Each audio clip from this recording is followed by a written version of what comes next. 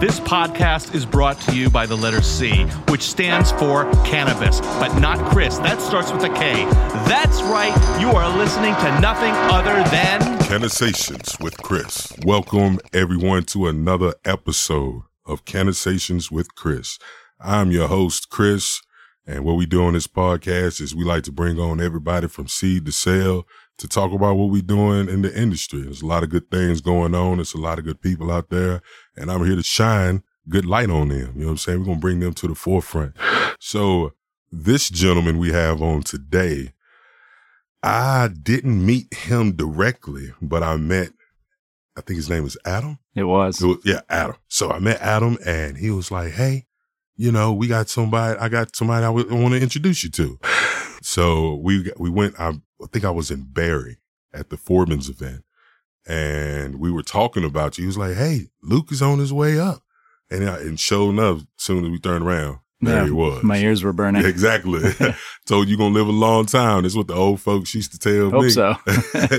Well, without further ado, we got the gentleman himself, the president and laboratory director. The president and laboratory director of Diagnostics out of Colchester, Vermont.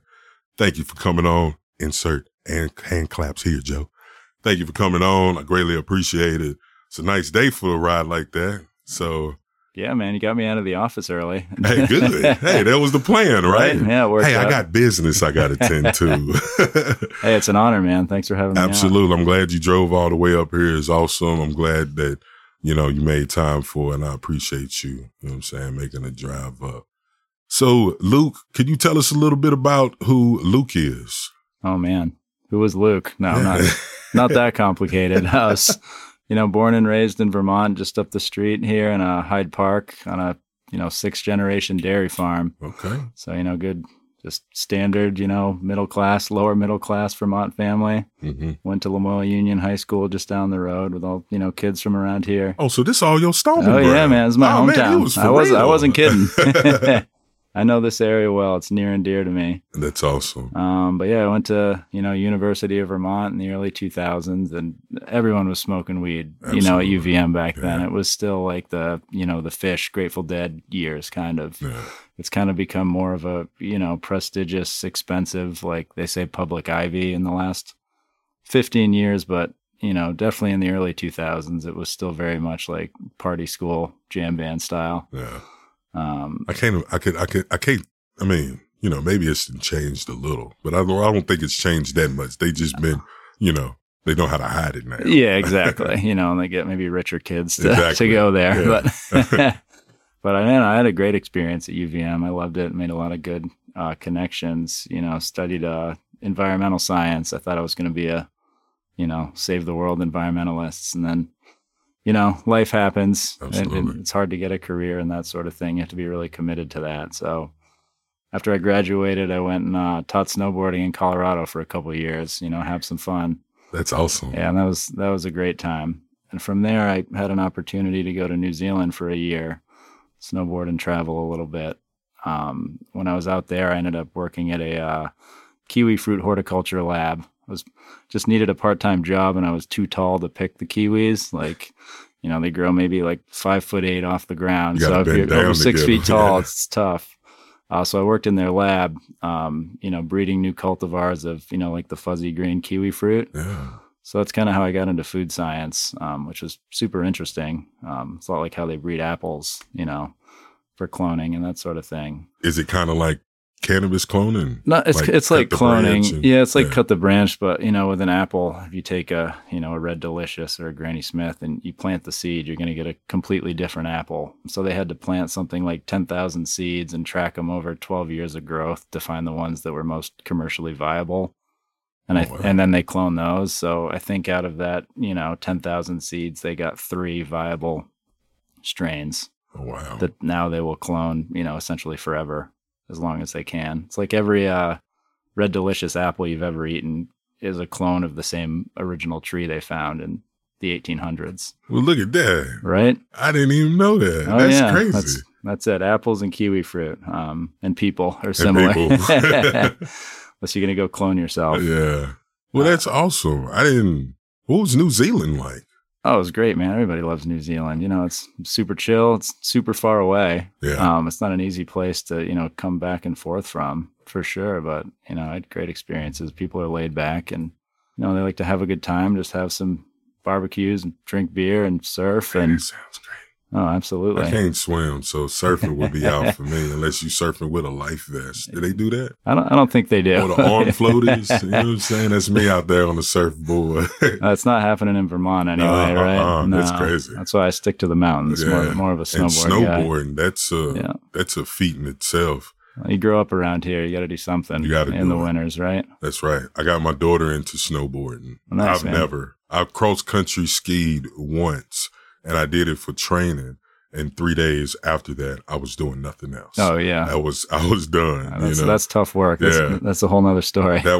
But I remember seeing people come down slopes, moving expeditiously, and I'm like, man, you got some steel knees or, something good on them kneecaps, man, because y'all be taking those supplements, maybe. I don't know. Supplements. So via Diagnostics. Yeah, man. I came to the facility and that was crazy to say the least.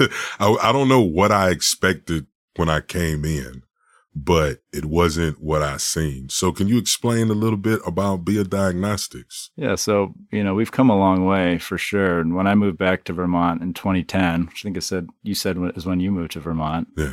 So I was gone for a few years, moved back in 2010 and, saw the job listing, for BIA and was lucky to be, one of the first few employees, that they hired. They opened in 2007 in the old North End, in like an incubator space that Tom Grace and his daughter Hannah, built out. Then I joined in 2010 with Tom's wife, Robin, came on full time. We started expanding a little bit, but we were primarily doing, food allergen testing, for like the grocery market, like companies that make gluten-free pretzels or, peanut-free cookies or that sort of thing. So we were doing that out of that space until 2014. We moved to the current location in Colchester, which was great just to have a custom-built space that we could really expand into. Absolutely. Still doing primarily the food allergen testing. And then Tom and his wife, Robin, were involved in 2015, I believe, with a kind of like a think tank locally that was called the Vermont Phytoscience Alliance. It was kind of a group of business leaders that wanted to get ahead of the legalization game. And that nothing really, they were kind of ahead of their time. Nothing really came to fruition of that, but it planted the seed certainly for us getting into the industry. So when the hemp, the USDA Farm Bill, and CBD came around in 2018, we invested to build out the space that you saw. So basically, put a lot of money in there. You saw all the equipment. It's not cheap, man. I couldn't even tell you all the gadgets and gizmos that was in there. I mean, you could. I could, but I don't want to bore you. I mean, I can understand how it would be boring, but these things are very, the things we want to know because we see all the, when we go by a joint, we see all these, the name, the strain, the dominant, or if it's, or the percentage of THC and CBD.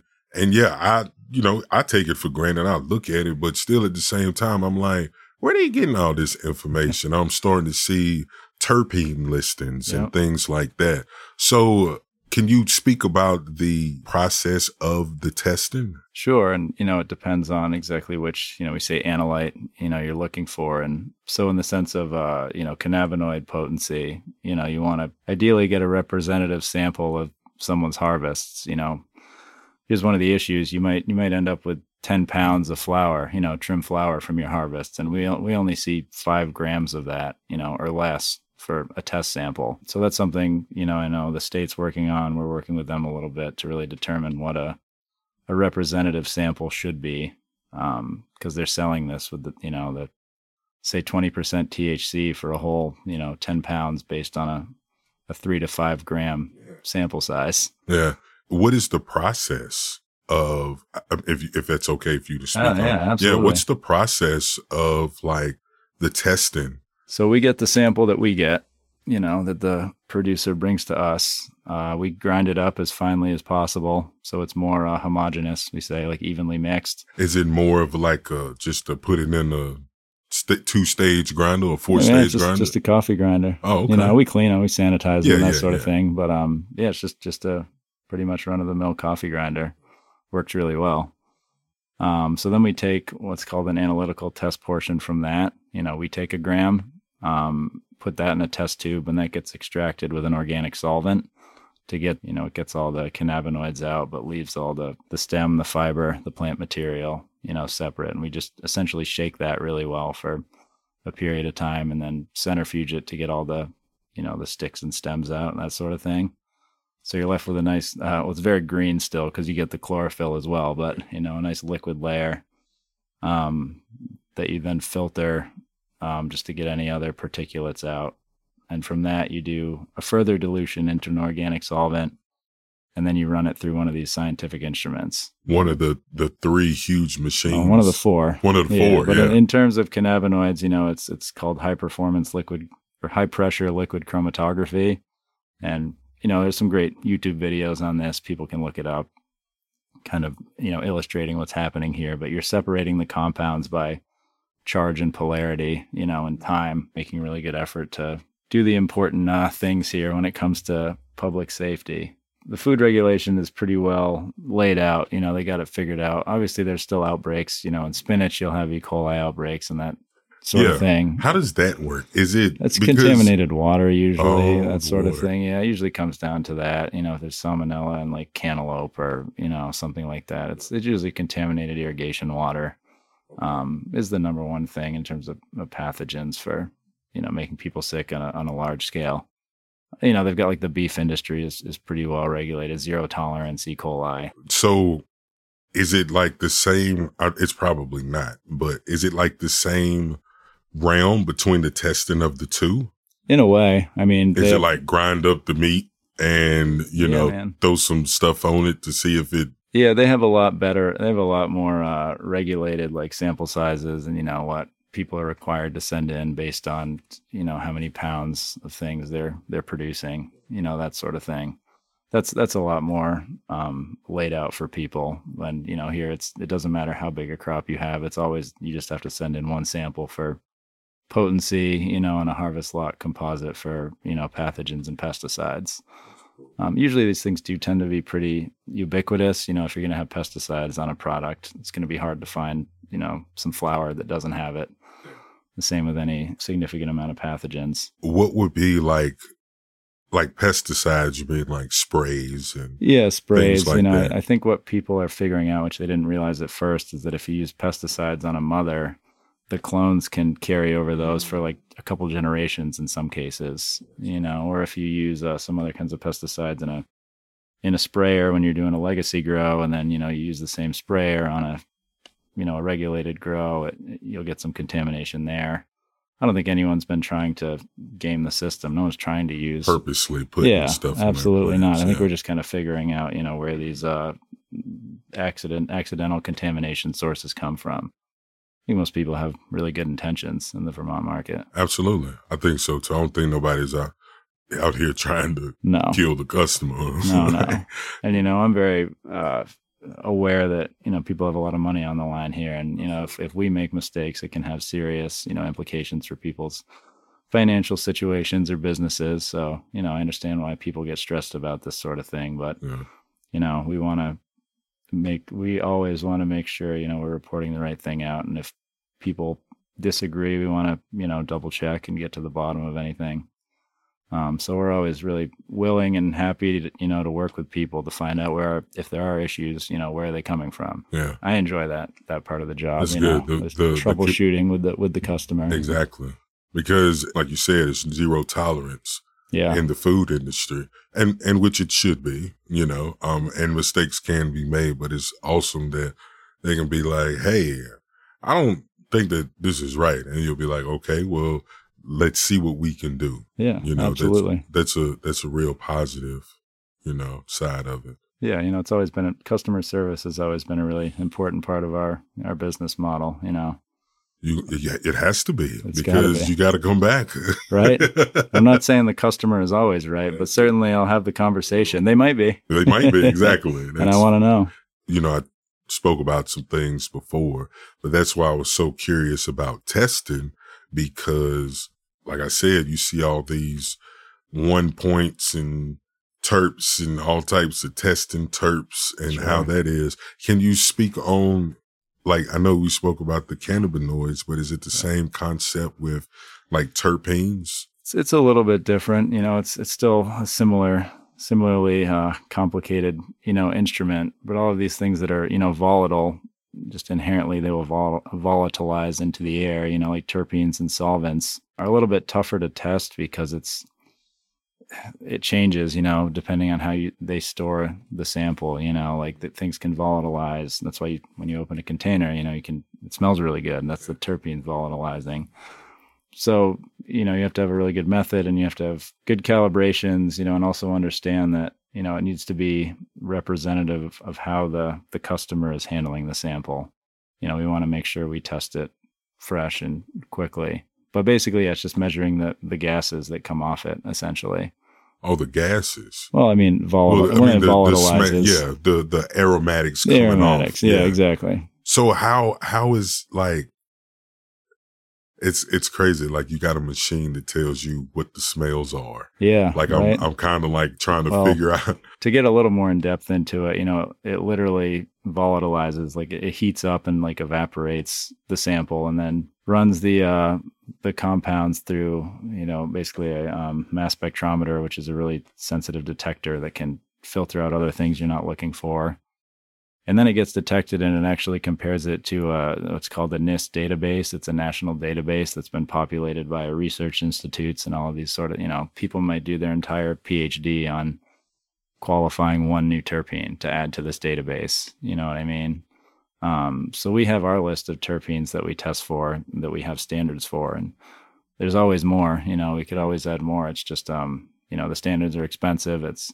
You can't offer 1,000 terpenes in every result. So we try and pick the most popular ones, certainly. But if there's new terpenes that become popular in the industry and, people want to know, we can certainly add that to the panel. Well, I know that terpenes are very new I'm hearing a lot about them lately, right? Yeah, We've been seeing more testing there. One of my questions when I first started was, at the end, I like to ask people about how we smoke. And one of them was sativas, indicas, or hybrids. But then I've been doing and learning so much about what's going on stealing it from a t-shirt, it says it's lazy marketing, and it really is. So this is something that is growing, and I think we need to familiarize ourselves with the terpenes. Absolutely. Because the terpene profiles is really where it's at. Right. Terpenes over THC, right? Yeah, exactly. Yeah. And I mean, I'm not a clinician. I'm not doing any clinical studies here or anything like that, And I've heard the same that, the sativa and indica isn't really relevant anymore because there's been so much, crossbreeding and hybridizing. Honestly, I don't even know what I like to smoke. I don't pick and choose. I don't smoke that much. I'll take a hit, at night, and I like something that makes me, feel like a warm hug, and I can just chill out and eat some Ben and Jerry's. That sounds like some do-si-do that you would like to smoke. Yeah, I'll check it out. I sent my mother some because it helps with sleep. Yeah. I tried it from Clean Cannabis, but their do-si-do, it was very sleepy. It was very down. And so I sent that to her and saying that is your glass of wine for the evening. You know what I'm saying? Like you've had a day, you're done with it. Yeah. Now this is what you should smoke. Yeah, I like that. To calm your nerves. You know what I'm saying? Ease out, watch some TV. That's what I need. And eat some Ben and Jerry. Right? You know what I'm saying? Support local. Exactly. So it's good that you and your company and other people's out there that are changing the sativas, indicas, and hybrids, because like I said, it's way more than that. It is. Yeah. So it's good that people are starting to grasp that, Absolutely. I think there's obviously more work to be done on really understanding it. But 10 years from now, this is going to be lazy marketing. Terpenes is lazy marketing. Right. We'll look back. Yeah. Be like, man, we done came a long way. It's funny. Like we're almost 100 years into prohibition. Yeah, like that's cannabis. crazy. Yeah. You know what I'm saying? Like Right. 100 years isn't, on the grand scheme of things, 100 years isn't that long. Like it's long for a human life. It's long for a human. But on the grand scheme, like 100 years ain't that long. No. You know what I'm saying? Yeah, so it's true. it's awesome that here we are turning the page. Oh, You yeah. know what I'm saying? So Right. Well, what alcohol prohibition only lasted for 5 years or exactly. something like Didn't last long.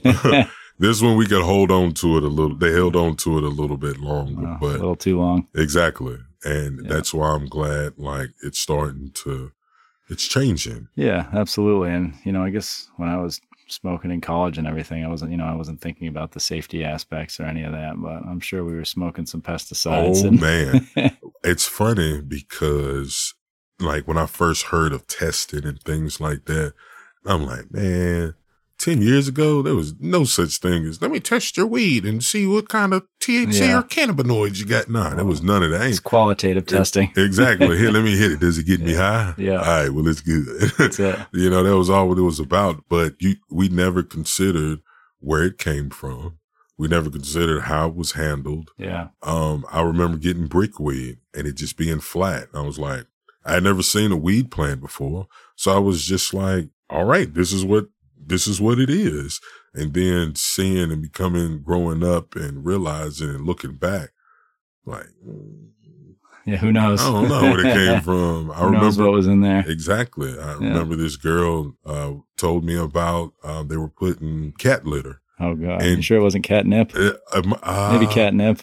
No, it was, I don't forgot what it was, spraying it with some type of cat something. Oh, okay. But it was something to get you high for a little while and it mimics the psychoactive effects. Exactly. Yeah. And it can be confusing. You could be smoking some dirt weed that's been sprayed with some type of chemical and you think it is. Yeah. So it's like we never considered where our flower came from. We was just, hey, let me get a bag. Right. You know what I'm saying? And our bud tender was telling us, oh, this is some good weed, or they would just hand us the bag, one of the two.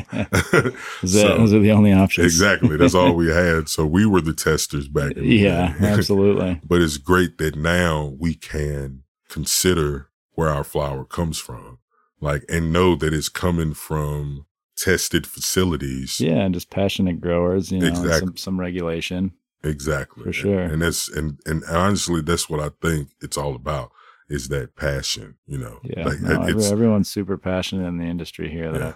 It's great to see. It's great to see that passion. You know what I'm saying? And it shows through a lot of their flowers. Oh, yeah. Yeah. I mean, compare this to anything I used to see. And yeah, no comparison. Keep up the good work, everybody. Please. And if you can, do better. I don't know if you can. Well, not with that 30% THC cap. You can't do much better. Man. Well, do you think that'll ever, is there a way? Like I said, 10 years from now, we'll be like, 30% THC cap. Yeah, I think that'll change sooner. It will. Sooner than then, for sure.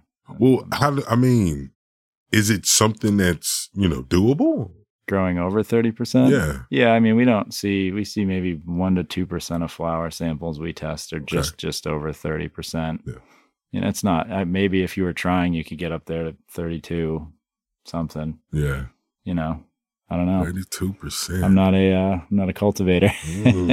Let's hope and pray somebody out there can hit a 30 plus. I'm sure there's some high times, Eddie, whatever the Cannabis Cup winners. Well, it's got to be in Vermont. It's got to be a Vermont grower that hit that 30%. Yeah. You know what I'm saying? I've definitely had a couple samples that were, solidly above 30. What? Again, it could have been the best flowers of their best crop. I can't say that the whole crop would have been, but man, that's crazy. But then they can't sell it as flour. They have to process it, sell it as biomass for extraction, essentially. Yeah. So kind of shoots themselves in the foot a little bit. Yeah.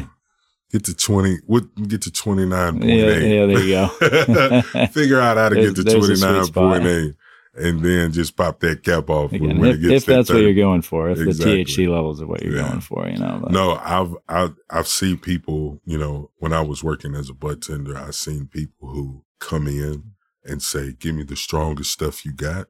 And then there are people who come in and be like, hey, I tried this and I liked it, but I want to try something different, Yeah. you know? And some people come in and like, I need some for work and I need some for after work. You know what I'm saying? Yeah, absolutely. And it's awesome to see, like, you know, people are really getting in tune with their cannabis and what they, you know what I'm saying? Sure. Oh, yeah. People are starting to figure it out. And I mean, anecdotal, personal testing. That's it. That's huge. I think that's a lot of the data we need. Yeah.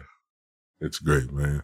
Well, look, thank you so much, man. Oh, it was my pleasure. It was, it's so crazy because like I said, testing is such a new thing for the Vermont industry. For the Vermont industry. Yeah. And even for us to see. I've never got a bag from my bud that had terpenes and stuff on it.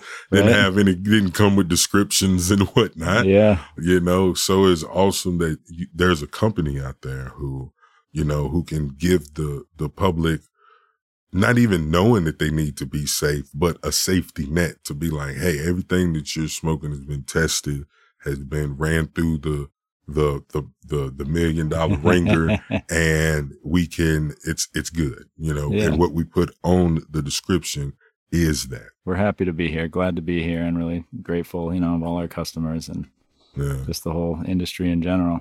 I have to imagine you probably handle a lot of flour. Yeah. Well, I mean, not me personally. Well, just your company. It's just a lot of flour comes through that. For sure, man. That's flour good. And other products, you know, stages of production. Yeah. Do y'all test edibles too? Oh yeah, absolutely. Oh, that's cool. That kind of brings merges the bridges right there with the food, and you know, is that kind of like the same thing? I know we said we was gonna wrap it up. No, more. I mean, basically, There's different ways to extract the edibles and process them, you know. But it's essentially the same thing. Yeah, and the same with tinctures, extracts, concentrates, rosins, all that stuff. All essentially the same. Just very different concentrations of cannabinoids. Exactly. Yeah. Oh, yeah. You got to account for that in your math. Yeah. It's funny because I'll see, like you said, like concentrates is more like 60-70%. Oh yeah. You know. So, but then I've seen people to be like, they can be stronger, and I'm like, you can make them stronger. I don't know if you want it stronger. I'm trying to turn this into a zombie, my man. Maybe some people are. Yeah. But, well, like I said, man, thank you for coming out. I'm glad you drove all the way up here to give your knowledge to the community. You know what I'm saying? Yeah, always glad to get out there, and again, just kind of hear what other people are doing too is really great, because sometimes we can be a little, secluded in the lab, but we like to get out to events and everything when we can to really understand what's going on. Yeah. When I was a baker, that's what I was always behind the walls. I was behind the walls, always didn't know what was going on, because you pack making bread. Exactly. There was no windows. I go in at 4 a.m. and when I come out, see sunlight. You know what I'm saying? I'm Dracula coming out. But it's good that you're getting out and doing this. So I greatly appreciate that you taking the time to come up here, give us your information and things like that. Can you tell us where to find you? Be a Diagnostics. Yeah, man. I mean, physical location, 480 Hercules Drive in Colchester. If you're a grower or just a home grower, you can just stop in during the week and drop off a sample. We try to make it as easy as possible, but we're also on Instagram, Be a Diagnostics Laboratories, Facebook, LinkedIn, and you feel free to shoot me an email, luke@beadiagnostics.com if anyone has any questions. That's how I found them. Luke at Be a Diagnostics. Yeah, that's it. I appreciate it, man. Well, thank you, and thank y'all for listening. I appreciate y'all. Y'all know where to find me. Cannasations Podcast on Instagram. I got some more stuff cooking. And you said home growers can bring somebody? Absolutely, man. Hey, you want to get it tested? I got, you know what I'm saying? I might have to see what I got back there. You know what I'm saying? But man, once again, thank you for coming out. Thank y'all for listening. Cannasations Podcast. This is Cannasations with Chris. I'm Chris. And y'all stay blazing and stay amazing. And we out. There you go. You got a good outro there. I like that.